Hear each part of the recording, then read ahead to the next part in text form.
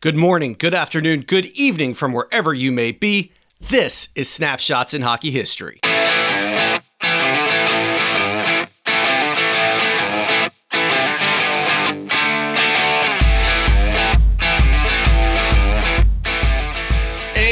happy Monday. Welcome to another episode of Snapshots in Hockey History, where we relive the hockey highlight reel. My name is Brett Small. As always, just a friendly reminder, Snapshots in Hockey History is a listener-supported podcast brought to you free of charge every single Monday at 8 a.m. I will never ask you for $1 out of your pocket for this podcast. But you want to do something nice, you want to help us out, please consider leaving us a 5-star review on iTunes or wherever you listen to your favorite podcasts. Also, don't forget to follow us on Twitter at Snapshots In and on Facebook at Snapshots in Hockey History. Oh my God, you read that right. Our guest this week, Doug MacLean. Doug frickin' MacLean!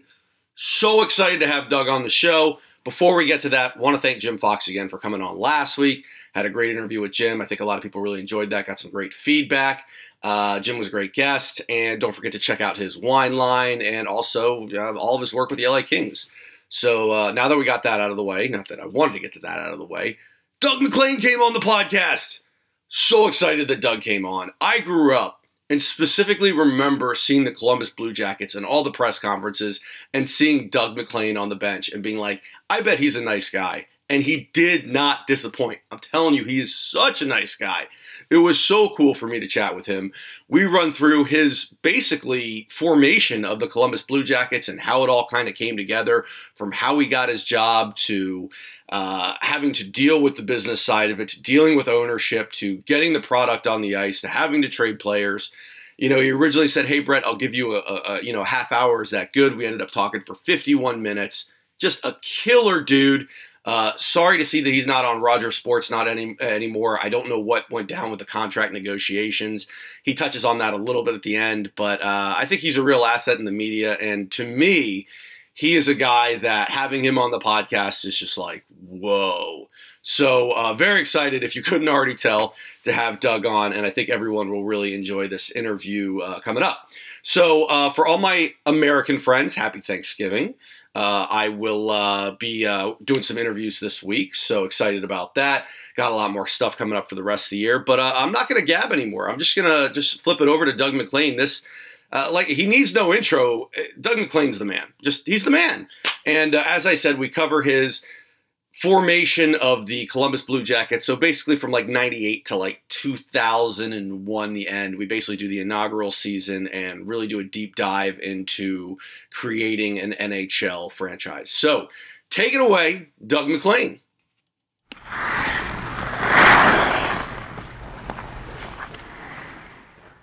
So I guess the idea for the Columbus Blue Jackets really started in November of 96 when 5 investors formed a partnership called Columbus Hockey Limited, and it kind of came to fruition when Nationwide agreed to come on board and build a $150 million arena, and Gary Bettman makes the announcement. So there's some excitement there. They named the team the Blue Jackets, and I got to ask you, Doug, how did you kind of come on board with this? You were in Florida at the time.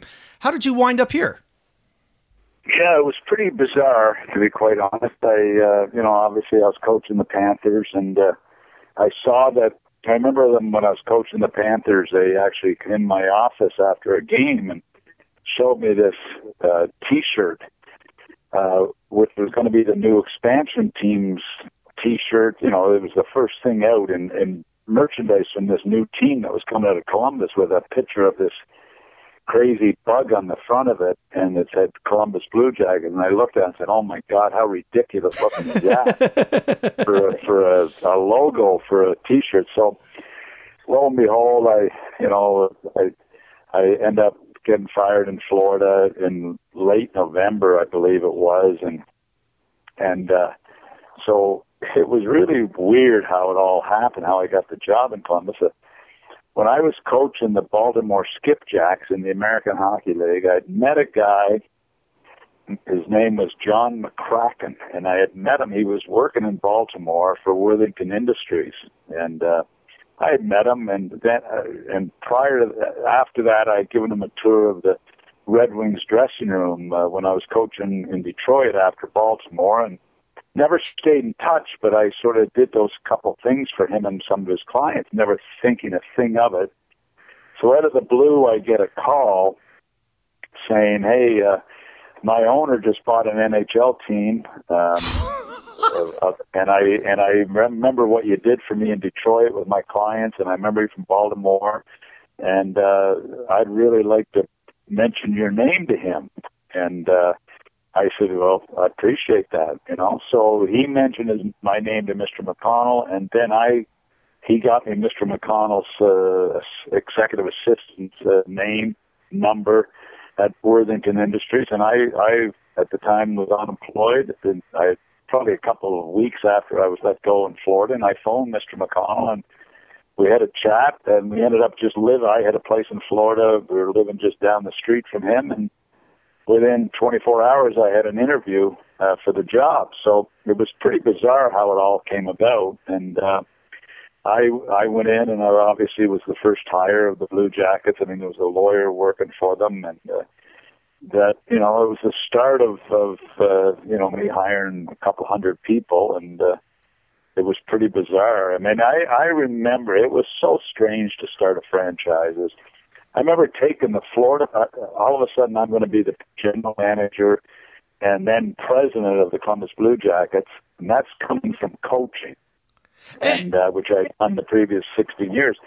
And I remember taking the Florida Panthers media guide and writing down all the positions I needed to hire. Okay, I need a VP of marketing, I need a VP of PR, I need a VP of communications, I need a VP of corporate sales. So that's how it all came about, to be quite honest. So it was pretty bizarre. So a guy that you didn't even know that was not technically in the hockey business, basically, you just being a nice guy, you hook him up, and next thing you know, you've got a job interview to run a franchise. And you take the job in February of 98, and you mentioned this, you got the title president added. And I'm curious, what's the difference between what a president and a GM does? Well, when Mr. McConnell hired me, he was like in his late 70s, and I remember going to the interview at the Gulfstream Country Club, which is an unbelievably exclusive country club, and we met for lunch there. That was my first interview, and I had just come off coaching the Florida Panthers, so I'm walking in, and I remember he was waiting at the Gulfstream Country Club for me. I show up with a golf shirt on and slacks, thinking, okay, it's casual, it's at a golf course. And all of a sudden they tell me I need a sport coat to get in the place. So a couple of guys, the valet guy recognized me from the Panthers. He took me downstairs and showed me all these sport coats they had that they could wear, and I'm thinking, oh my God, they're lime green, they're yellow, they're, you know, all these crazy.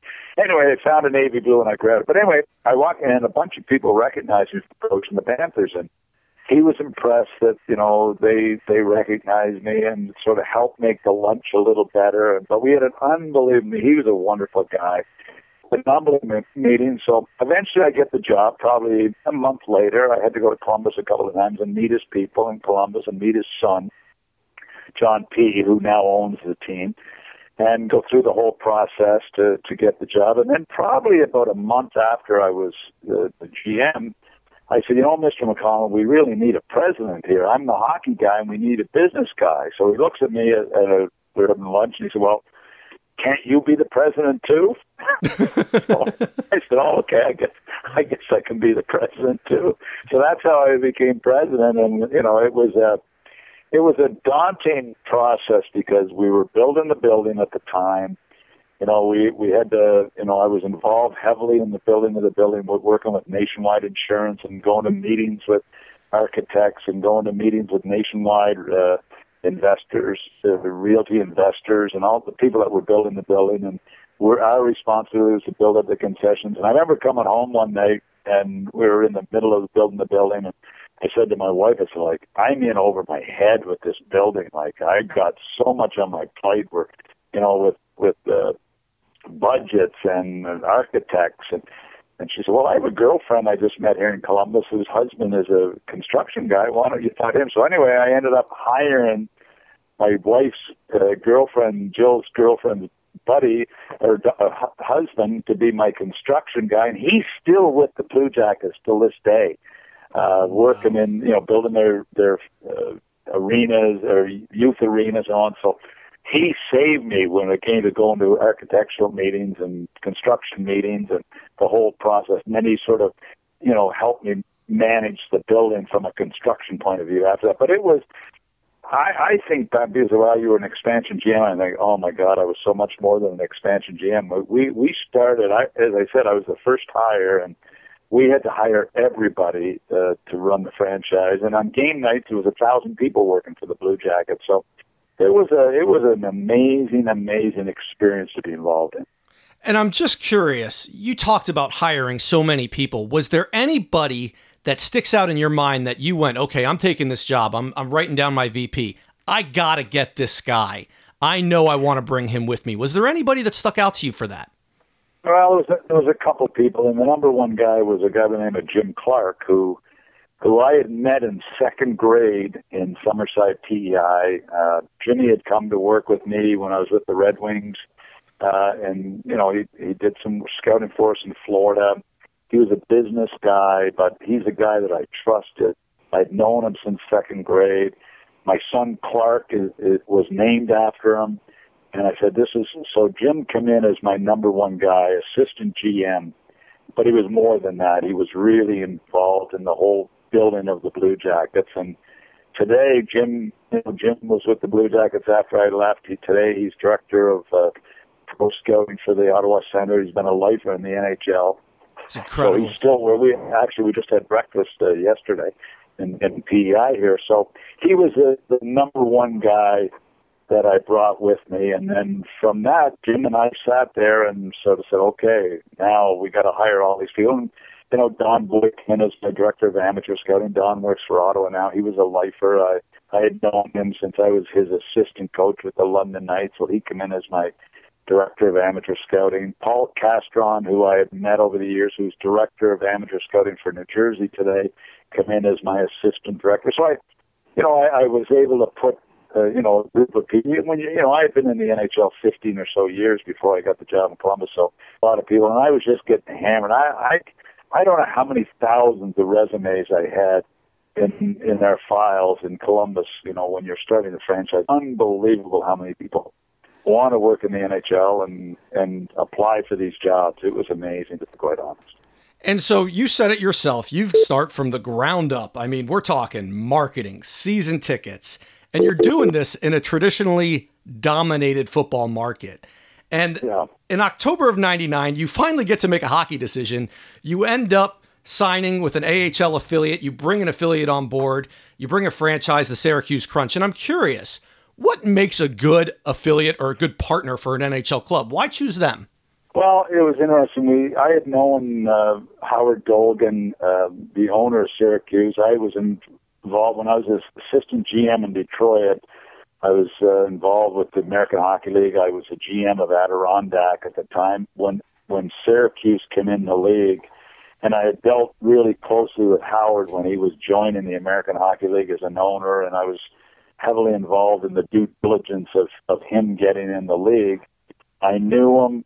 They didn't have an affiliate at the time. They had just broken off. I believe it was with Vancouver.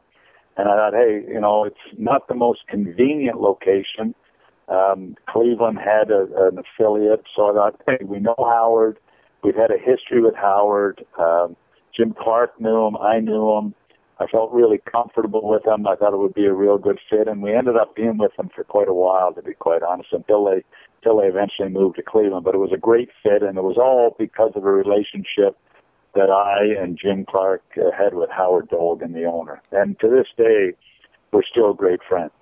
So as the new millennium starts, you finally get the opportunity to kind of create this hockey team. And on May 4th, it's reported in the Dayton Daily News that the Blue Jackets signed their first ever player. The team signed free agent, undrafted college goaltender Greg Gardner. I know Greg never made it to the NHL, but he is the first player ever signed by the Columbus Blue Jackets. What do you remember about Greg? Well, Greg was playing in the Final Four or the Final Eight that year for Niagara University. He had just an unbelievable year in college hockey. Like, he was the talk of college hockey, to be quite honest, that year because of what he had done for Niagara to get them as deep as they went. I'm not sure it was the Final Four they got to at the Final Eight, but this guy was standing on his head nonstop. So, we thought it was a good gamble. to sign a goaltender that would start in the American Hockey League and would see what he'd become. So it was really, there was probably 10, 12 teams that were after him. I remember dealing with Pat Morris at Newport Sports. There was a ton of teams, a ton of interest, and it was really kind of a fun process to go through as an expansion team, to be in against the big boys and to have a chance to get them. So it was, we thought it was a good gamble signing for us. He didn't play in the NHL, but he had a good minor league career. And today I hear from him once in a while. He's assistant hockey coach at Mercyhurst University. So It's funny. He was actually, my son played in Niagara after that, Clark, and Greg was one of his coaches. So he ended up at Niagara. Now he's at Mercyhurst. So yeah, he was one of our first. We signed another kid, Matthew Darsh, at McGill. That was a good. He ended up playing in the NHL and having a decent career, Matthew, in the NHL. So it was kind of a, we were playing with some house money there, just trying to sign some guys for the American Hockey League, to be quite honest. And Greg, you're right. Niagara was not a hockey powerhouse. So for him to come out of there and stick out, he must have done something well. And as you alluded, you signed Matthew Darsh, also Jonathan Schill. You made a couple trades, acquiring Espen Knutson, as well as signing one of my all-time favorites, Reggie Savage. The team... God, I forget some of those signings. It's pretty bizarre, but Espen went on to have Espen went on to be an NHL All-Star, which is pretty bizarre, but it was sort of fun to see where some of them ended up. I had done my goaltending. I had done a deal that I was signing. I knew I was getting Ron Tugnutt before the expansion draft, and I knew I was also had made a trade with Colorado to get Mark Denis. So our goaltending was done before we even went in the expansion draft, because we knew we were getting Tugnutt signed as a free agent out of Pittsburgh, and knew we were getting Mark Denis. So I just sort of wasted some picks in the expansion draft because we had our goaltending set going into that. Well, that's what I wanted to ask you. It was interesting. You go ahead and you have the expansion draft, and you guys pick some very capable goaltenders. Rick Tabaracci, Dwayne Rolison, Frederick Chabot, as well as defenseman Jamie Pusher, Lyle Odeline, Matthew Schneider, Burt Robinson. You also take Jeff Sanderson. So a ton of good players, Steve Hines, I can go on. But it was interesting to me. Tugnutt ended up coming a few days later. So you're telling me that was all done beforehand, before the expansion draft? Yeah, and nobody's supposed to know that, by the way. That was done prior to that. So I knew I was getting him. So I didn't have a deal done, but I knew I was getting it. So, as a matter of fact, Tugnutt, I signed him to a 5-year deal at $10 million, and his boat at his cottage in the Peterborough is called the SS McLean because I gave him $10 million for 5 years. And Tugger came in and was unbelievable in Columbus. He was so popular and was so good for the first 3 years or so. It was unbelievable how popular he became in Columbus. So it ended up being a really good signing for us. And Mark Denis at that time looked like he was going to be a star. He was Patrick Waugh's backup at Colorado. We watched him closely. And he became a good NHL goaltender, but I thought he was going to be a great NHL goaltender. But anyway, it was so kind of fun to look back, and I'm into those guys every once in a while, and it's pretty funny to talk to them. But it was the expansion draft was. I look at Vegas as expansion draft, and I think, oh my God, what. Let's not forget, Nashville came in 2 years before us and took a lot of players. Atlanta came in a year before us and took a ton of players. And us and Minnesota come in together. Like, it was a joke, to be quite honest, what we were up against compared to what a Vegas was up against this year. Like, I'm serious. You go into that draft, and a lot of it was about wasting picks, because they were throwing guys to us that, either with bad contracts that you didn't want, or old guys. It was sort of I can't say I'm ticked off, because I know things have changed, and I understand the whole Vegas scenario. But what Doug Reiser and I, and Don Waddell had to pick from after David Poile's first year, it was pretty bizarre. It was slim pickings. And then you also had Minnesota. Slim pickings. It really wasn't. I mean, Doug Reiser and I get criticized, for our franchise at times, and I'm thinking, oh my God, if they knew what we're up against, they wouldn't be ripping us quite as much. But anyway, it was fun.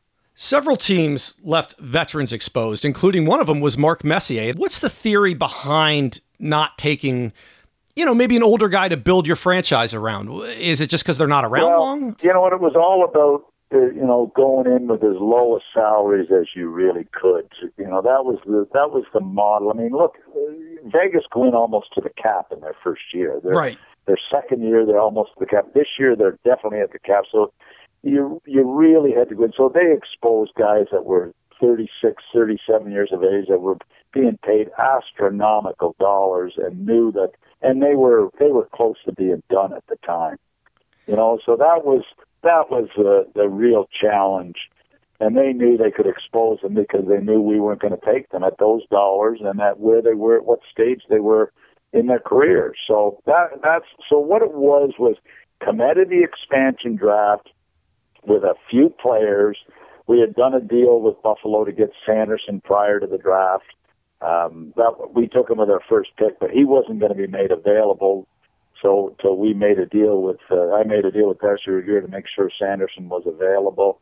There was so we come out, and in our first year, our payroll was $17 million. Everyone else is probably 30 and 40 and 50. We played Detroit 8 times that year, if I'm not mistaken, and I think their payroll was $75 million. Oh my God! There was no cap in those days. I'm pretty sure they were at $75 million, and we were at 17. And I'm thinking, I remember talking to Dave King saying, "And we got to play them 8 times. Good luck." And they were loaded. That was the rationale: was get through the expansion draft as cheap as you could and field as competitive as a team as you had. We ended up finishing a point ahead of Minnesota in year one. That was our Stanley Cup, finishing ahead of Minnesota in year one. And we were a pretty competitive team in those days. 83, 84 points probably made the playoffs, so we thought we were heading in the right direction. But we made $22 million profit in our first year in the NHL as a franchise, because it was all about our payroll was 17 million. You end up getting through the expansion draft. We have the draft the next day. You end up taking Radoslav Kessler from the Brampton Battalion as your first pick, and both drafts are done, and we're getting ready for training camp. What is your average day like? I mean, I'd imagine you're being pulled in so many different directions. Well, you know what, it was funny. We ended up flipping with us in Minnesota. It really ticked me off going into the draft, to be quite honest, because the Islanders were getting the first pick. Atlanta was getting the second pick because the Islanders had finished last, so they were getting the first pick. Atlanta were getting the second pick because they'd come in the year before us. And Doug Reiser and I flipped as to who was going to get the third pick. That's what it was all about. It wasn't who was getting the first pick in the expansion draft. It was the third pick. It was who was getting the first pick in the amateur draft. So Reiser and I flipped. He wins the toss. He gets the third pick in the amateur draft. I get the first pick in the expansion draft. Big deal. So it was frustrating. So I knew, you had DiPietro, Heatley, Gaborik, and Klesla. They were the big four into that draft. I remember hearing at 2 a.m. that the Islanders were taking DiPietro, and I was thrilled. That we weren't going to take DiPietro. We liked him a lot, but we weren't taking a goalie as their first pick. Mm-hmm. So then it was down to Heatley, Gaborik, and Klesla. We really wanted Gaborik. Don Boyd, our amateur guy, really wanted Gaborik with our pick. Desperately. We liked Heatley. He was a real good player at Wisconsin. We loved Rusty Klesla. There's a lot of rumors that Atlanta might take Klesla going into that draft, so we didn't really know. Anyway, we end up, obviously, Heatley goes 2 to Atlanta. Gaborik goes 3 to Minnesota, which we thought he would, and Rusty came with us. Rusty, we thought he was going to be a star. He had a 12-year career. He was a good, solid guy. He didn't become the offensive guy we thought, but he was a really well-thought-of young defenseman coming into the league. He made the league as a 19-year-old. We sent him back after his first year. He was a good, solid NHLer. But when you look at that draft, it was not a very good draft, man. I mean, I remember looking after that pick; it was like scary. So, some good players like Hartnell tells me. I've had Hartnell on my show in Toronto a few times, and He said, hey, I interviewed with you for the draft. Why didn't you draft me? I said, well, we took Klesla instead of you. And he said, well, how'd that work out for you? Oh, daggers. Well, we had some fun over it. But, like Klesla was a really solid, and like I said, he was banged up at the end of his career. He probably should have played 15 years. He played 12, and he had some pretty tough concussion injuries and so on. So finished his career in Phoenix, but he was a terrific kid. So the roster is taken place, and it sounds like you've built from the goal out. And now we got to pick a head coach, which I was kind of surprised that you guys didn't do before the draft. So you end up settling on Dave King. You had Brian Sutter in there. You had Bryan Trottier, as well as Ron Low. What kind of separated the former National Canadian Team coach from everybody else? Well, you know what? You look at the history of expansion, I guess, David Poile took Trotzy. They'd had a history of, my decision came down to Dave Tippett or Dave King. That was my decision. I interviewed Brian Sutter, who I loved. I interviewed Billy Barber. I interviewed Bryan Trottier, who had, Bryan Trottier's resume was over the top as a player, but he had very little coaching experience. So I really came down to Dave King or Dave Tippett. And you know what? I remember being with my owner, and I said, look, these are my final two. And he said to me, I'd go with the young guy if I was you. I'd go with Tippett. That's what he said. This is a guy that was never around hockey. Never. And I said, well, I want to go with the veteran guy. I really think we need an experienced guy. And Dave King's had a great history, and he's made teams competitive. And I've told Tip and I have talked about this since, and he knew that was the call. And, I went with Dave. Minnesota had hired Jacques Lemaire, which was a veteran guy and a defensive guy. And I liked Dave King. He was an impressive guy. And, Dave came in and did a really good job for us. He really did. Well, training camp kicks off, and we're not going to go month by month, game by game, but we're going to hit a couple of the highlights from the season. And you finally hit opening night. The Chicago Blackhawks are in town. The first game goes off without a hitch, and the Blackhawks got the better of the Jackets, but Steve Hines, Bruce Gardner, and David Vorobyev all scored goals for the home team. Jamie Pusher was actually the first player involved with a fight. This game had everything in it. Can you walk us through any memories that you have from that first night or that training camp, really? Well, it was 19,000 people in the building. I remember the owner sent one of his private jets to PEI to pick up my parents and my some close friends and fly them to Columbus for opening night. So my mom and dad were there for that night. I still have an amazing picture of the arena, and it shows them sitting in a private box for that first inaugural game. It was unbelievable atmosphere in Columbus. It was a special night, and all of a sudden, after the first period, we're leading 3-0, and I'm thinking, oh my God, this is easy. This is easy. I got this. And I'm thinking, anyway, we end up losing the game. I don't know what it ended up, 7-5 or whatever it ended up, but we lost. And I'm thinking, oh my God. Anyway, we're up. I think, if I'm not mistaken, we're leading 3-0 after the first period and playing unbelievable. And then the Blackhawks came alive. But we lost the game, but it was just an amazing. And the whole first year was a special season. We were competitive. As I said, I think we ended with 71 points, and Tugnutt was a star, and we had some great players. Sanderson was a 30-plus guy, and we just had some great young guys that came in as expansion. Stevie Hines had a heck of a year for us, and Sandy, and David Vidborny. We brought him out of Europe as a free agent, and he had an outstanding year. Espen Knutson had a good year. I mean, we had a really quality group of guys, and it was really a fun year. It really was.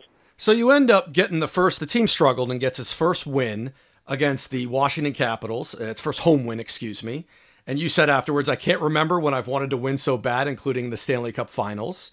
So I'm sure you were a little stressed out, but Ron Tugnutt, you touched on him, played incredibly well during this stretch. And I have to ask, where did the vote for Tugnutt campaign come from? Well, that was a fan thing that happened, and between the fans loving him so much and the presidential elections going on, that they thought it would be a big slogan, and it became so big. It was unbelievable how big he became and how big the slogan thing came throughout Columbus and throughout, Tugger for president. It was just amazing how it took off.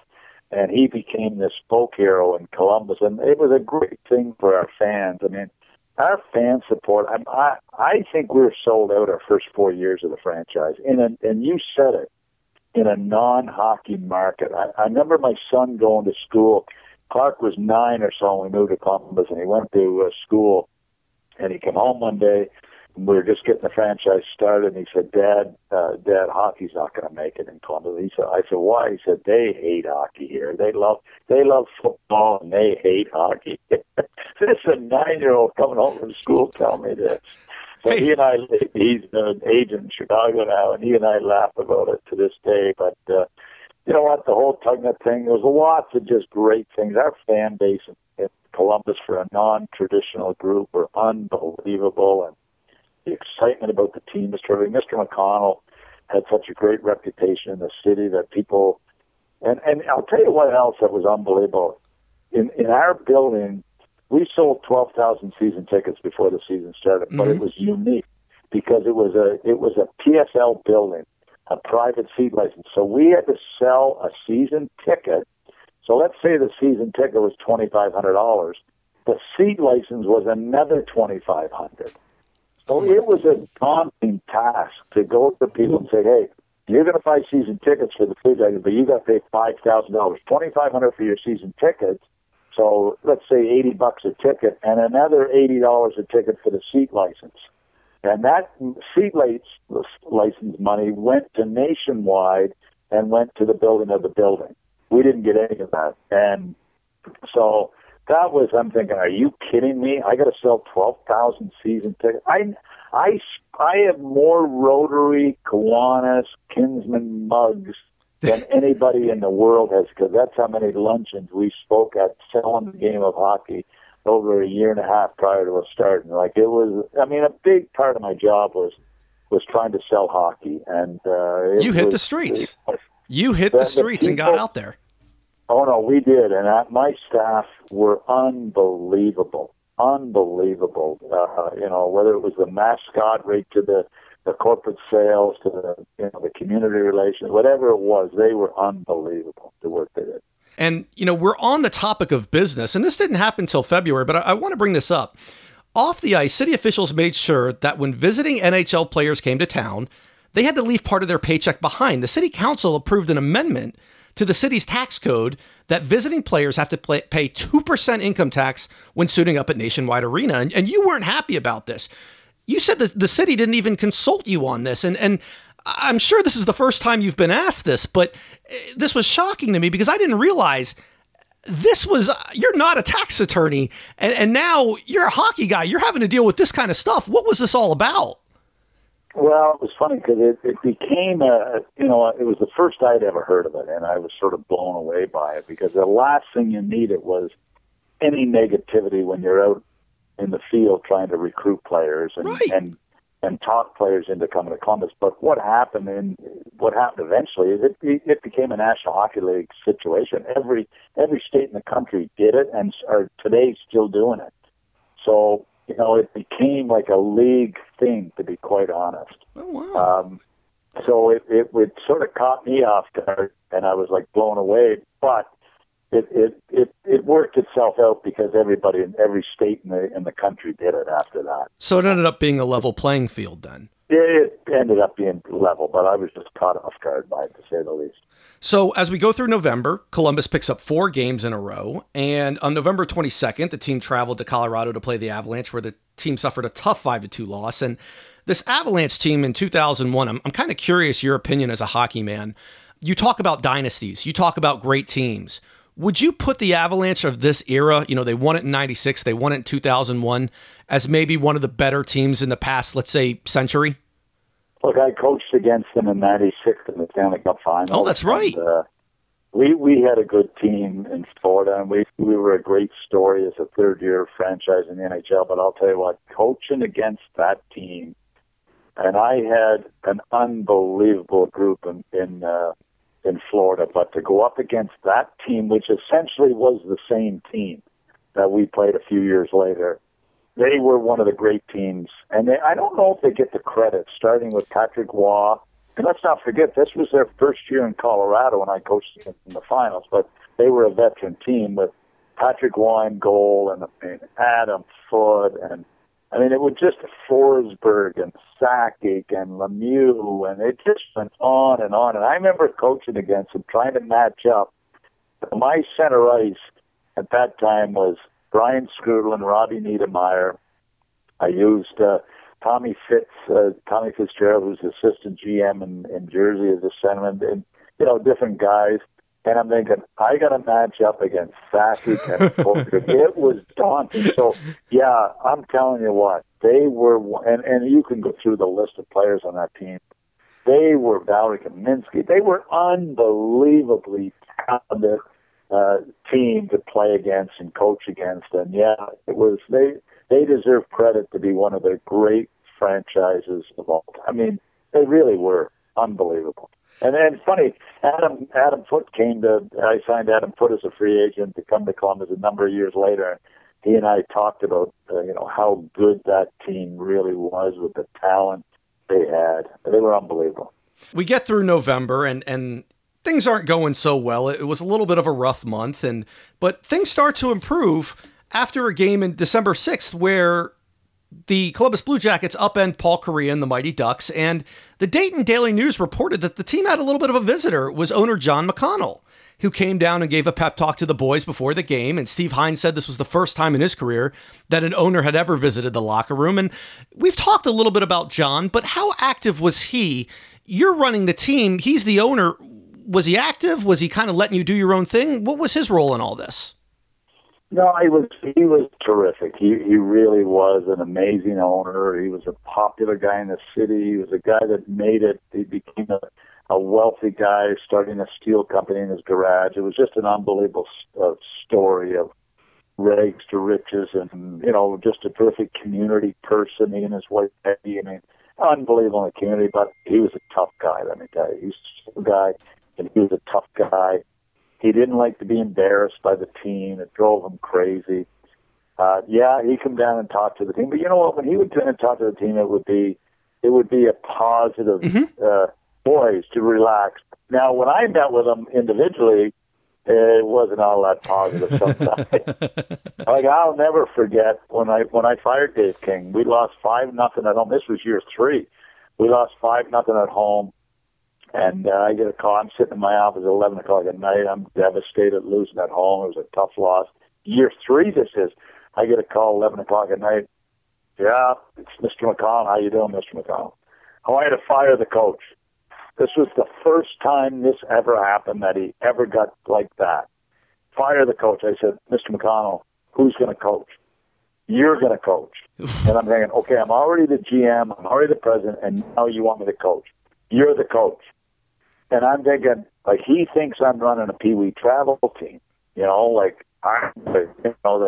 then I read for months after from the media that I wanted to coach. That's why I fired Dave King, and I'm thinking, if they only knew the truth. But I couldn't, of course, say this because, he's the owner. I had to say it was my decision to fire Dave King, and it was anywhere not even close to that. And then they ripped me for, he always wanted to coach. And I think, oh, my God, shut up, please. Well, anyway. Setting the story straight, all these years later, it was the owner that made you do it. It wasn't your choice.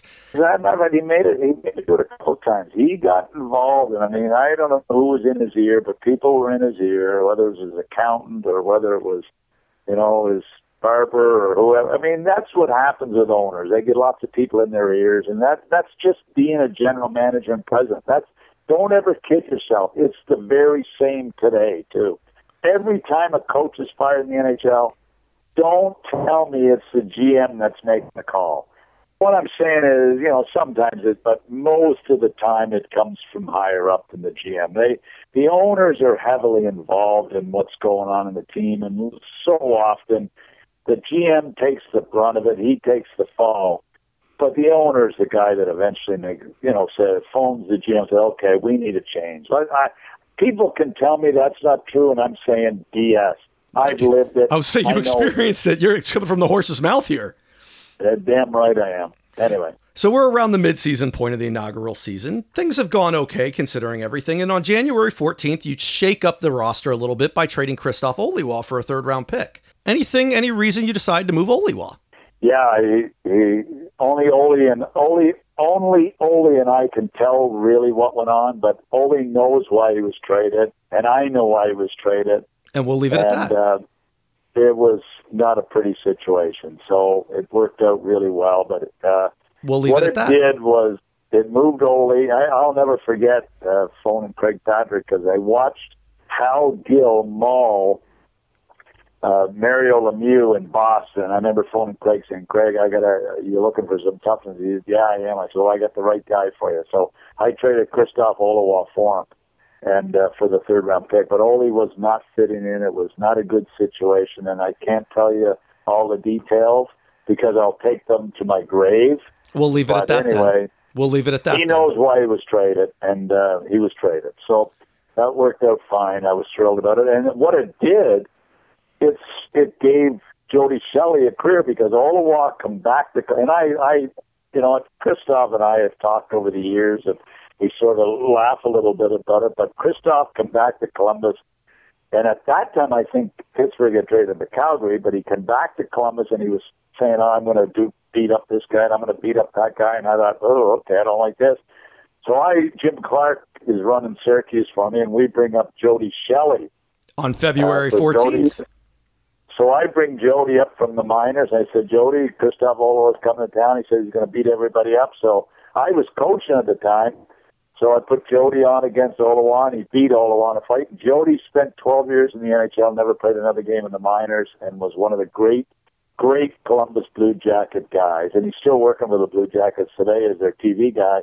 One of my all-time favorite guys. But he came into our dressing room as a tough guy and left as a real leader of the Blue Jackets, a real quality person. So it was funny. Christoph left, and it sprung Jody Shelley to a 12-year NHL career. February 14th, you would bring Jody Shelley up, and I was going to ask you what you thought of him, but I think you explained it there, and you really kicked off his career or helped him get his start. He did. Yeah. He did it himself, and as we kind of end the season, we're in February, and Mario Lemieux makes his trip to town, and he was making a comeback as a GM. What did you think about Mario coming back in the game all these years later as an owner?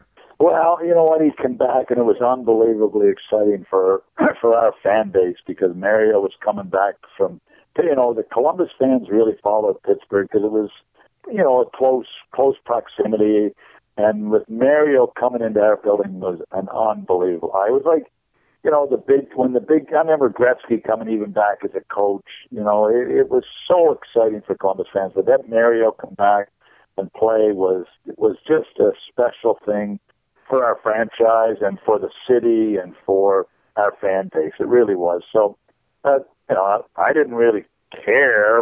I mean, I was thrilled he was back playing, but I didn't need him playing against us, I'll tell you that. Well, you'd end up winning that. I coached against him in the conference finals in '96. I knew all I needed to know about Jágr and Lemieux. I didn't need them coming back again.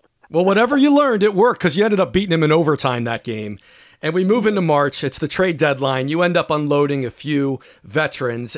Steve Hines to Buffalo, Kevin Adams to Florida for Ray Whitney.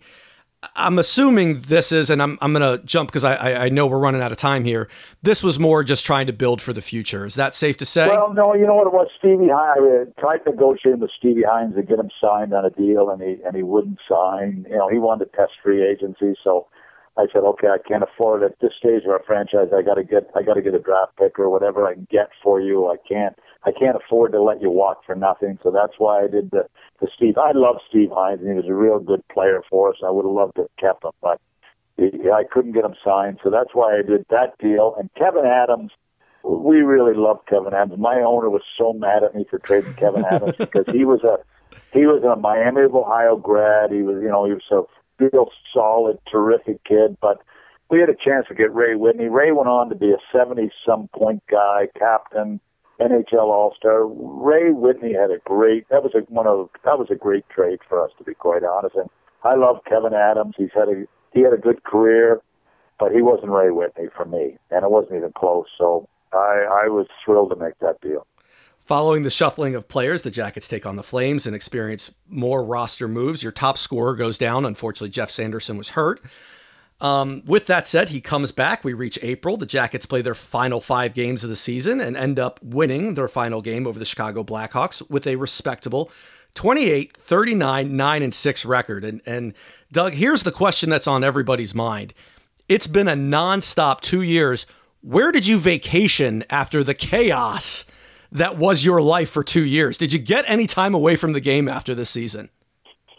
You know what? I spent 9 2/3 years in Columbus, and I don't remember. I guess I had vacations, and it seemed. You know what? I got to tell you something. That 10-year run was a bit of a blur. My kids were growing up they were going from 9 and 7 to 16, and Jill and I laugh about it today. But she said, like, you didn't really remember our kids growing up, did you? Like, you were a mess. So you know what? It was an all-encompassing 9 2/3 year, and I know it's 9 2/3 years because that's what my NHL GM pension is. So I know how long I was in Columbus, and you know what? My kids grew up there. It's still their hometown. We have great friends in Columbus. I have so many unbelievable memories of Columbus, and it was just an amazingly rewarding experience. I wish we would have had more success. I really wish we would have, but it was just an unbelievable run, and it's something that very few executives get to do, is build a franchise from the ground up, and I'm pretty proud to see the Blue Jackets as a really viable, successful NHL franchise. And on that note, that was the creation of the Columbus Blue Jackets. And I ask everybody, Doug, when they're done, you've had some changes recently. What are you up to now? What's in the future for you? And if there's anything you want to plug, please plug away. You know what? I've been working for 41 years. I just finished my 41st year working after a 22-year NHL career. I had a 10-year career in media, and my contract expired in June with Sportsnet, and we had a parting of the ways. And I'm 65, and I'm retired, and I'm not sure. I've had lots of people calling me, asking me questions about what I want to do, what I want to do. I've had a book deal, the opportunity to write a book, which I'm probably going to do. And I'm just, you know what, I'm in PEI. We have a place here. We spend 4 months in PEI. We have a place in Florida. We live down there, so we'll head to Florida in October. And you know what, I'm not going to do anything, to be quite honest. I'm going to just sort of sort through it, and I feel great. I'm excited, and I'm looking forward to the next part of my life. So for everybody that's listening, I've got nothing to plug. For everybody that's listening, the book will be out soon, let's say in the next couple of years. Make sure you keep your eyes open. The book will be out down the road, and actually I'm really close to, I've got a conference call tomorrow to finalize the deal, and it's going to be an intriguing, different, it's not about me, it's me talking about, certain parts of being a GM, so it's going to be, I think it's going to be an intriguing book, so we'll see what comes of it. So go ahead and pre-order on Amazon. Set it for 2 years from now. And yeah, it's probably 1.5 years to 2 years away, so don't rush.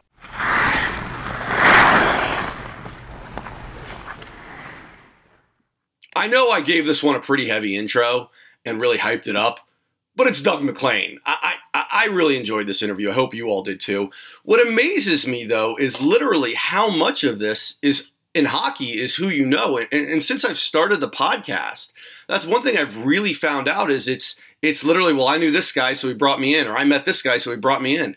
I think, if I'm not mistaken, I heard a story that Bobby Smith got his job as the GM of the Phoenix Coyotes from basically sitting in a college class, and he was sitting next to a kid, and the kid said, yeah, my dad just bought a hockey team, the Phoenix Coyotes, you guys should talk.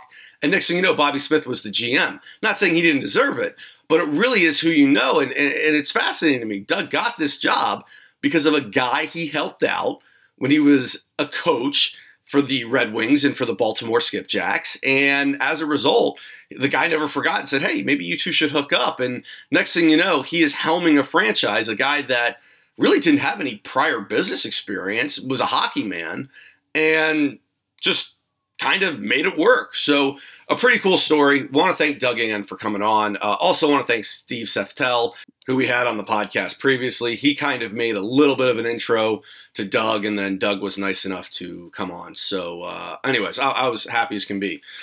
What do we got coming up for the podcast? Let's see. We got an interview next week. We're going to do some World Junior stuff in December. So lots of good stuff. Stay tuned on the Facebook page to kind of see updates with what we're working on. That's Snapshots in Hockey History. Also on Twitter at SnapshotsIn. Thank you so much to everybody that was passing the word around and sharing on Facebook and shares the podcast. That really helps. And like I said, I can't thank everybody enough for the great reviews. I read every single one of them. Love corresponding with you all. And have a great week. Happy Thanksgiving to my friends in the U.S. and my friends up north. Just happy week in the north. I don't know. So and I must say we have a lot of listeners overseas, so thank you to you guys for tuning in. I don't know what holiday's coming up over there, so just happy European week, I guess. I don't know. Anyways, make it a good one, guys. We'll see you again next week for another episode of Snapshots in Hockey History. Thanks.